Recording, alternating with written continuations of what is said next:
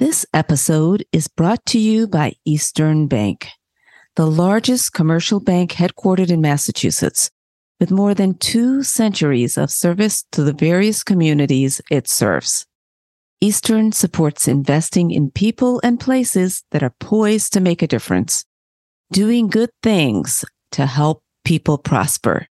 To learn more about Eastern Bank, please visit easternbank.com.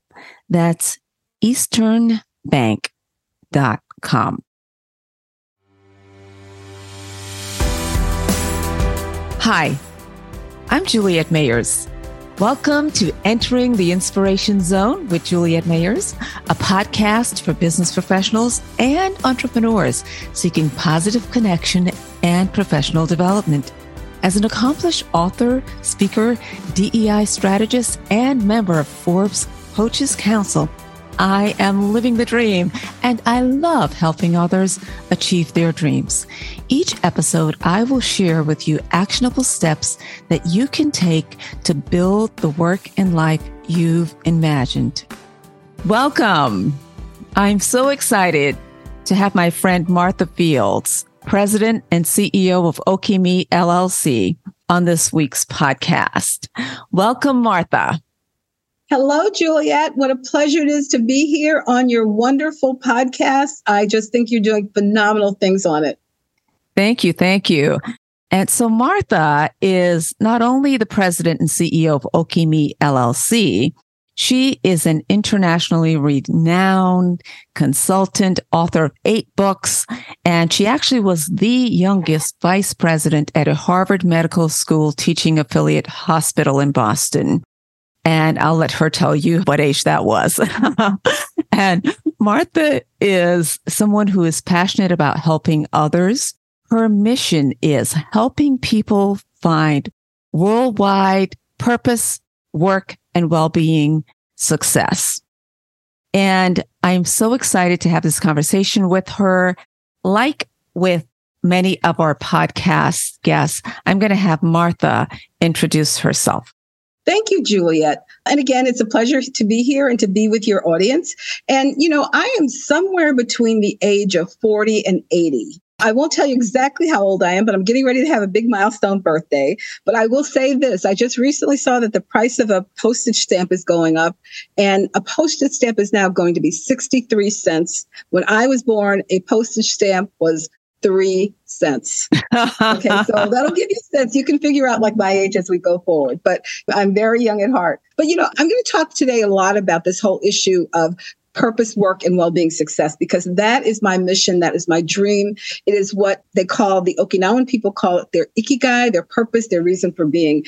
And I grew up actually in a very interesting setting. My dad was in the U.S. Army, and we spent part of our childhood. I spent part of my childhood in a tiny island off the coast of southern Japan called Okinawa. And it was an unbelievable place to grow up. I also, being a part of the U.S. Army, U.S. Air Force, I was part of one of the largest gypsy organizations in the world. So I've traveled around the world. I went to 9 schools in 12 years. So from K through 12, I went to 9 schools in 12 years. But that's the part of being, a gypsy is part of that. But living in Okinawa was really, it formed impressions for me for my entire life. I did not know at the time that I was living in the number one place where people live the longest and are the healthiest in the world. And it wouldn't be until 52 years after I had left there, when I left at age 11, so I'm giving you some hints about my age here, that I would discover that I had grown up in the place that people live the longest and are the healthiest in the world. And there are more people there, Juliet, who live to 110 plus per square feet than anywhere in the world. They do not tend to get a lot of diseases like Alzheimer's, dementia, a lot of cancers, and they're healthy and happy and really fulfilled in their lives. And so when I went back to Okinawa after being away for many, many years, I found out about this concept, and it's called ikigai. And ikigai means, what is your reason for being? What is your purpose? What is the reason that you get up in the morning? That's how they translate that. And so when I went back there, I actually found out what that was. But I also, for me, my entire life, the number one thing on my bucket list had been, from the time that I left there when I was 11 years old, was to go back to that tiny island. It was a mystery to me, but all I knew is that it was such a powerful, impactful experience that I had to go back. And Martha, why was that such a calling for you? To go back there? To go back. It had been such an amazing experience living there. Some people liken living in Okinawa to living in Nirvana and Shangri-La, that kind of thing. But the way that the society was there, both in terms of the American and the Okinawan society, they allowed people, there are a lot of, if you look at the Karate Kid, the senseis, the teachers, there are a lot of people that are helping you along the way. It's a very happy environment, and it's a very nurturing environment. But for me, it was a place that I also learned to love learning. Mm-hmm. I had teachers that were so good, Juliet, that I won't say I was a nerd. I won't say that, but I wanted to go to school when I was sick, because it was so exciting to go to school. And my mom, who was a Southern Belle, she would say to me, girl, you better get yourself back in that bed. School's going to be there when you're dead and gone. You're not going to school today. But it was there that I think that I learned that. My work has also been concentrated also in the realm of diversity, equity, inclusion, and belonging. And for me, living overseas at a young age and living in a society where things are sometimes very different, sometimes they're the same, sometimes it's like, what in the heck are they doing? But that actually set me on a course to be active in looking at cultures and the way people interact. And I think that was really good. So anyway, I lived in Okinawa for a long time, and it was a very patriotic place, by the way. It was very, very patriotic. At the end of the day, when the sun came down, they would play around the air base. They would play taps around the airbase. You would stop what you're doing, you were a kid playing, or if you were in your car, stop, put your hand over your heart, because they're playing the national anthem. And so when I came back to the United States, what was really interesting is I came back at a very interesting time in the early 60s, when things were very segregated. And I happened to come back to Langley Air Force Base and NASA. That's where my dad got stationed. And if you ever saw that movie, Hidden Figures, mm-hmm. Did you ever see that movie? I certainly did. Great movie. Hampton, Virginia. Mm-hmm. I came back to Hampton, Virginia. So going from this place where you're not Black, you weren't white, you were American, you're patriotic, you were like, looking at different cultures, to a very segregated environment. Mm-hmm. It was like I had gone from Venus and Mars back down to Earth, and I didn't know how to manipulate around there. So did you have an opportunity to interact with Air Force kids who were there also? Did you get to mix and to integrate and have friends who were Okinawan while you were a child? Both. Mm-hmm. You had both. Yeah. And it's not necessarily that way now, but we all interacted a lot. Again, this is the way in some third world countries, but a lot of the people actually worked in your homes. Mm-hmm. They did your gardening. They actually sewed your clothes. They, were your nannies. They were maids. That was kind of the way of life there. So you also got to know people on that level. Mm-hmm. So I got to know, and then in school, we had culture classes where we actually learned things like, how to wear kimonos, Japanese mm-hmm. tear ceremonies. We were living in Okinawa right after World War II. And many people may not know this, but the Battle of Okinawa was one of the bloodiest battles fought in all of World War II. Mm-hmm. And so we had to learn about the war, and we had to be very cognizant of our surroundings, because there were landmines and grenades. And, if you think of the movie Tarzan and Jane and the jungle, that's what my environment was like. It was like being in a jungle. We swung on vines like Tarzan. And had a good time. Seriously. But and doing that, you were in Shangri-La, you were on a heaven on earth, but you also had these things that you had to be aware of. So we had to be very aware that if we saw something that looked weird on the ground, don't touch it, go get an adult, because that could be a grenade or a landmine from World War II, or we got killed. So it was very interesting, like learning the history of that, and then also learning how to be an American. Yeah. So there were really, it sounds like there were really two parallels that you were living there, right? In terms of this Shangri-La, as you describe it, but the reality of it is you were also on an Air Force base, and I'm sure there were some tensions there as well. And so I want to fast forward to, because this is now a key part of the work that you do in terms of Okeme LLC, and help us understand how you have translated that into your current business and to your current passion around helping people find purpose and work and well-being. Success. So I'm going to just tell one more piece of my story. So I'm going to talk about what you just asked me about. I then, in the early 70s, came to Boston to go to Boston University.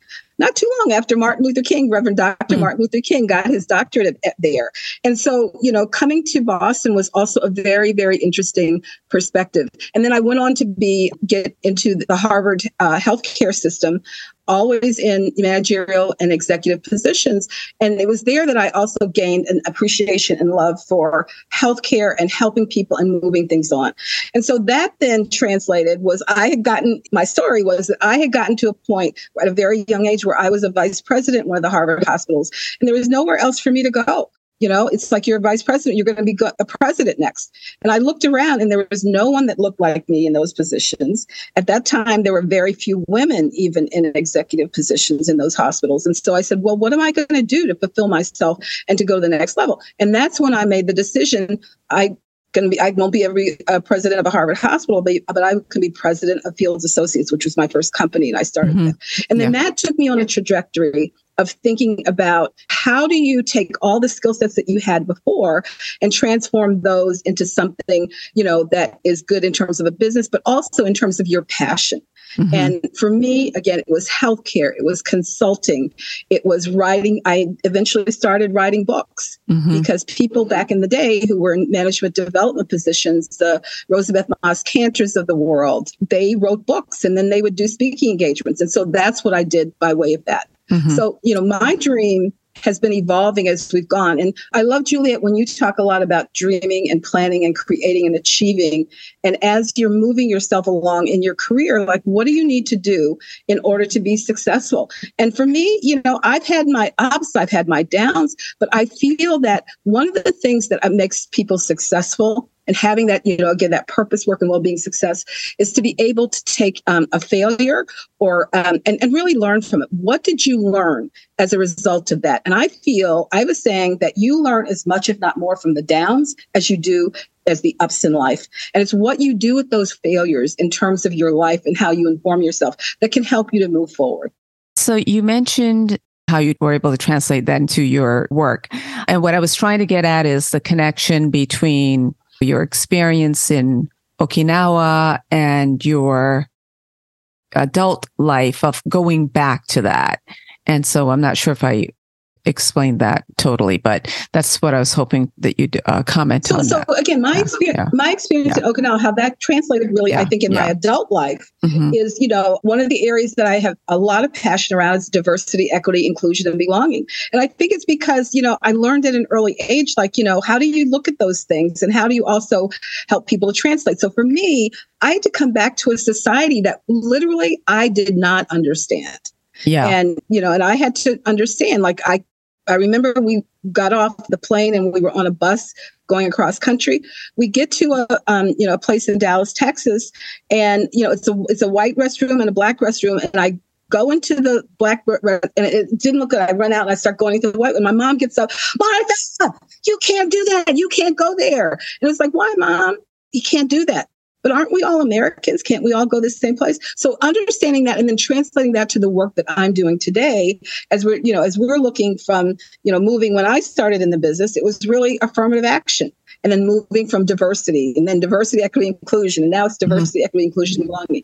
But I feel that a lot of my energies around that and came from what I was exposed to at a young age. I also think that the society that I came from over there, part of it was the U.S. Air Force, and part of it was just, how people look at things. It's like nothing can stop you. That little red engine, like we would read that book in school, and it's like the engine that could, like, I think I can, I know I can. And if you put your mind to it, was something that my parents also said, you can do anything you want if you put your mind to it.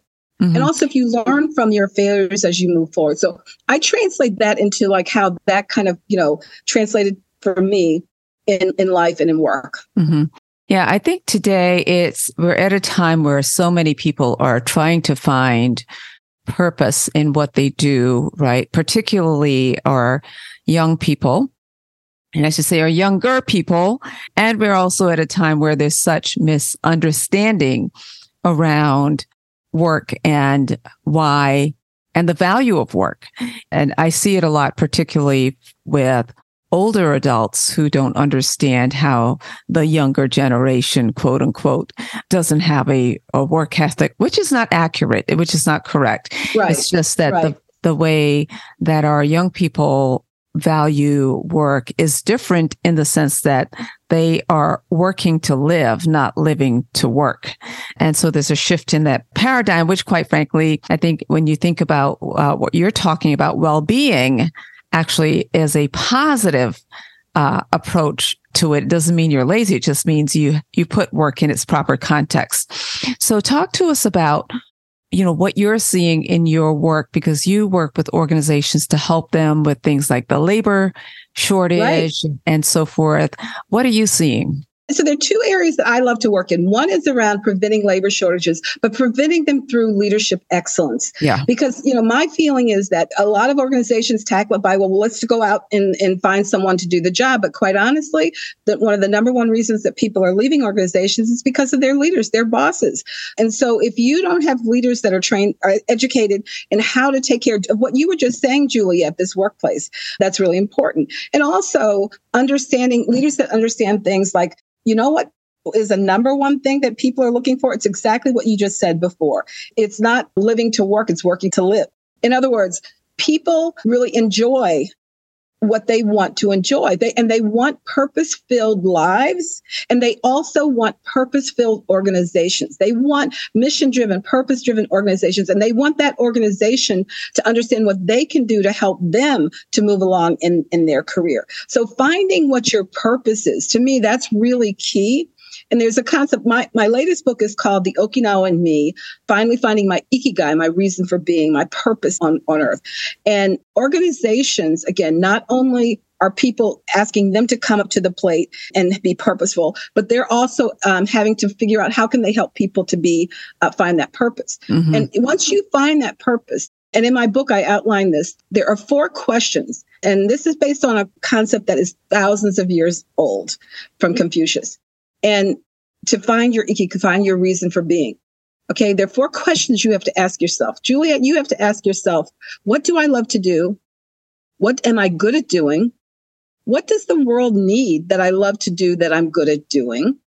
And then the final question that you have to ask, and when I heard what this final question was, I started laughing because I said, this is an ancient concept. So it's like, again, what do I love to do? What am I good at? What does the world need? But finally, how am I going to get paid to do that?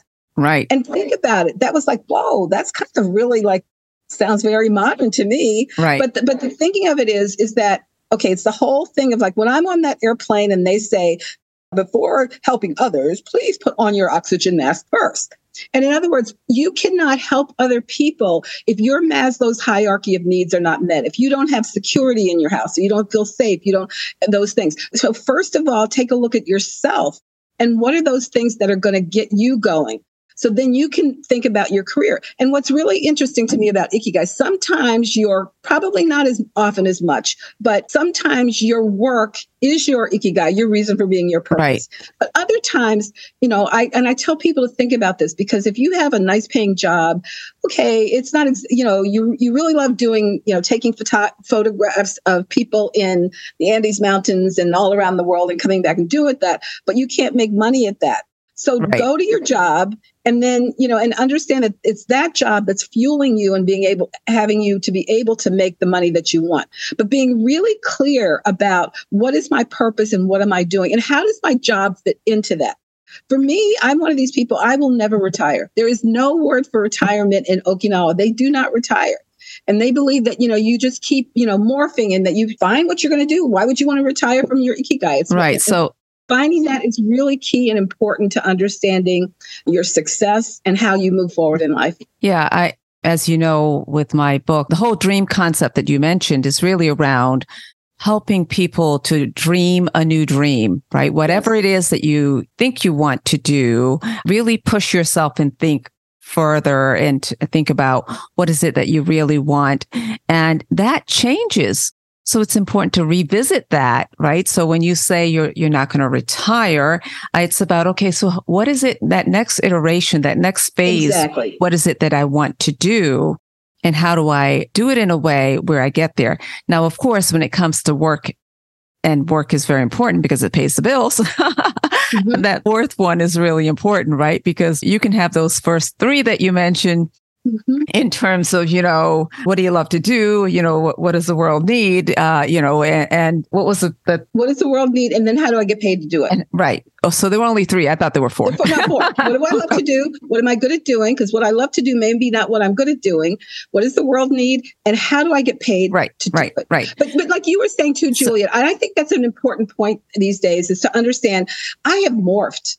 And you have to continue to morph. It's not like I'm doing the same thing. And, your ikigai, can change, but you've got to be also willing to do the work and to know how to do that. I have this saying, I feel that when it comes to our careers, especially, when we're young, we're constantly being asked, well, what are you going to do when you grow up? What are you going to do? So you grow up, you go through high school, you go through college, you grow up, but we do not ask the question, what am I going to do now that I've grown older? We are growing older, even though right now it's 76.4 is the age that you might die. Okay. That's the average age, but we are living longer and healthier. And many of us are choosing, but it's a matter of thinking about how does that move? I think it's been interesting to see a lot of the athletes and other celebrities that are retiring, but they're not retiring. So when Serena Williams retired, she said, I'm really not retiring. I'm just going to be a better me. I'm going to be a new version of me. And so thinking about that and thinking about that question, now that I've grown older, what do I want to do now that I've grown older?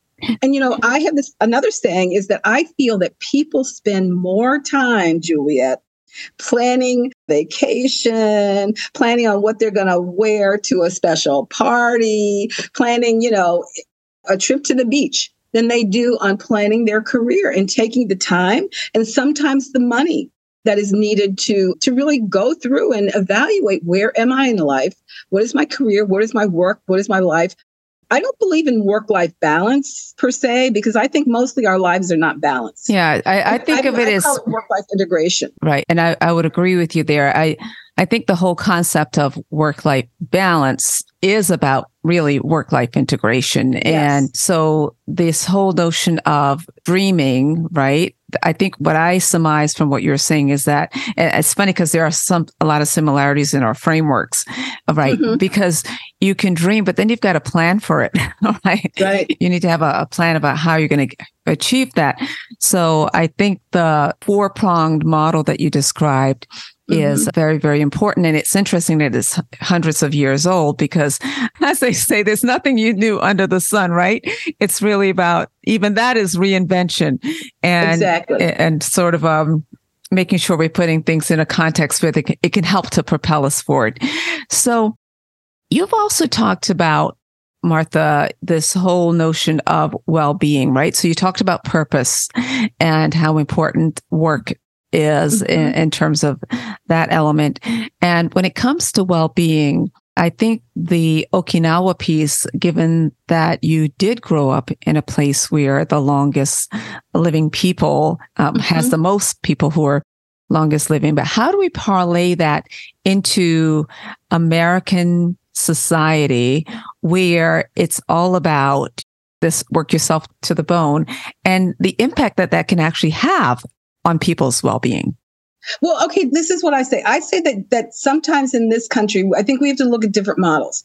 And if you look at Eastern people in general, I don't want to stereotype, but they tend to live longer lives. They tend to be healthier than we are here. And so the other thing is there's a lot of, with my medical and healthcare background, in my book, I did a ton of research and to make sure it's like, okay, I better get this right, because if I go out there, my colleagues that are at Harvard Medical School or, hospitals or whatever, they're not going to get it right. I found through my research, Juliet, that there actually are certain things that you can do in your life And it's been well documented and researched. There are, and I call them my 8 healthy aging principles. There are 5 places in the world where people live the longest and are the healthiest. They're called the blue zones. Okay. And in these places, they all practice the same 8 principles. And I think, to your point, it would behoove us in this country to become more familiar with them. Right. And so let me just quickly say where those 5 places are. One is here in the United States in Loma Linda, California, but it's only a small segment of Seventh-day Adventists that live there.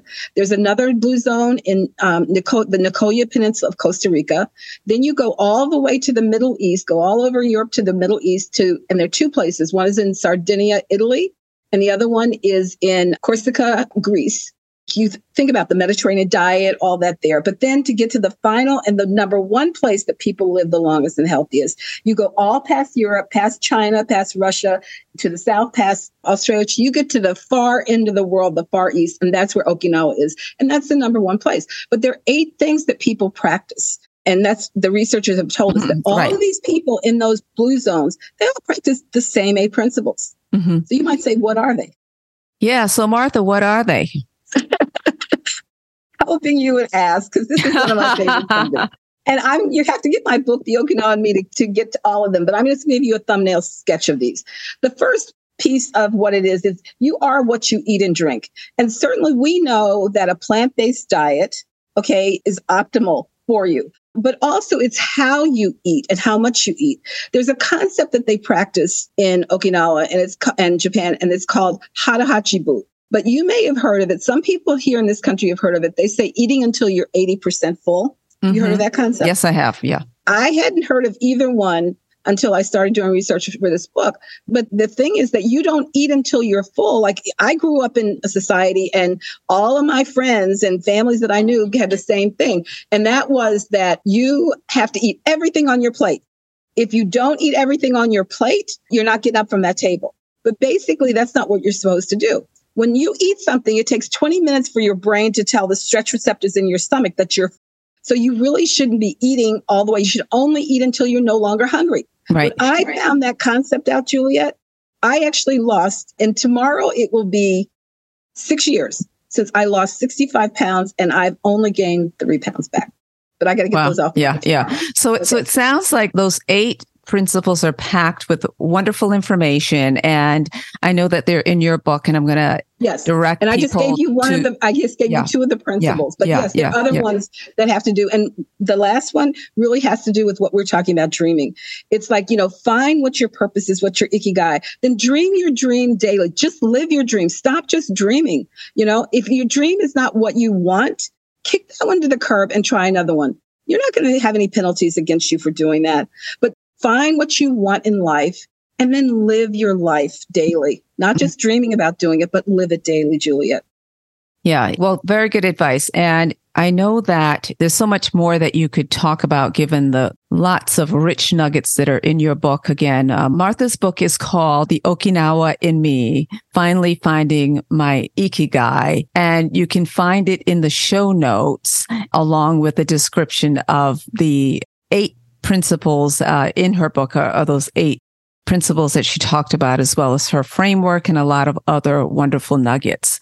And so I'm just going to take a minute. There's been so much here that's been shared and so rich. And I'm going to just do a quick recap of some of the things that I think are really important, and not that they all aren't.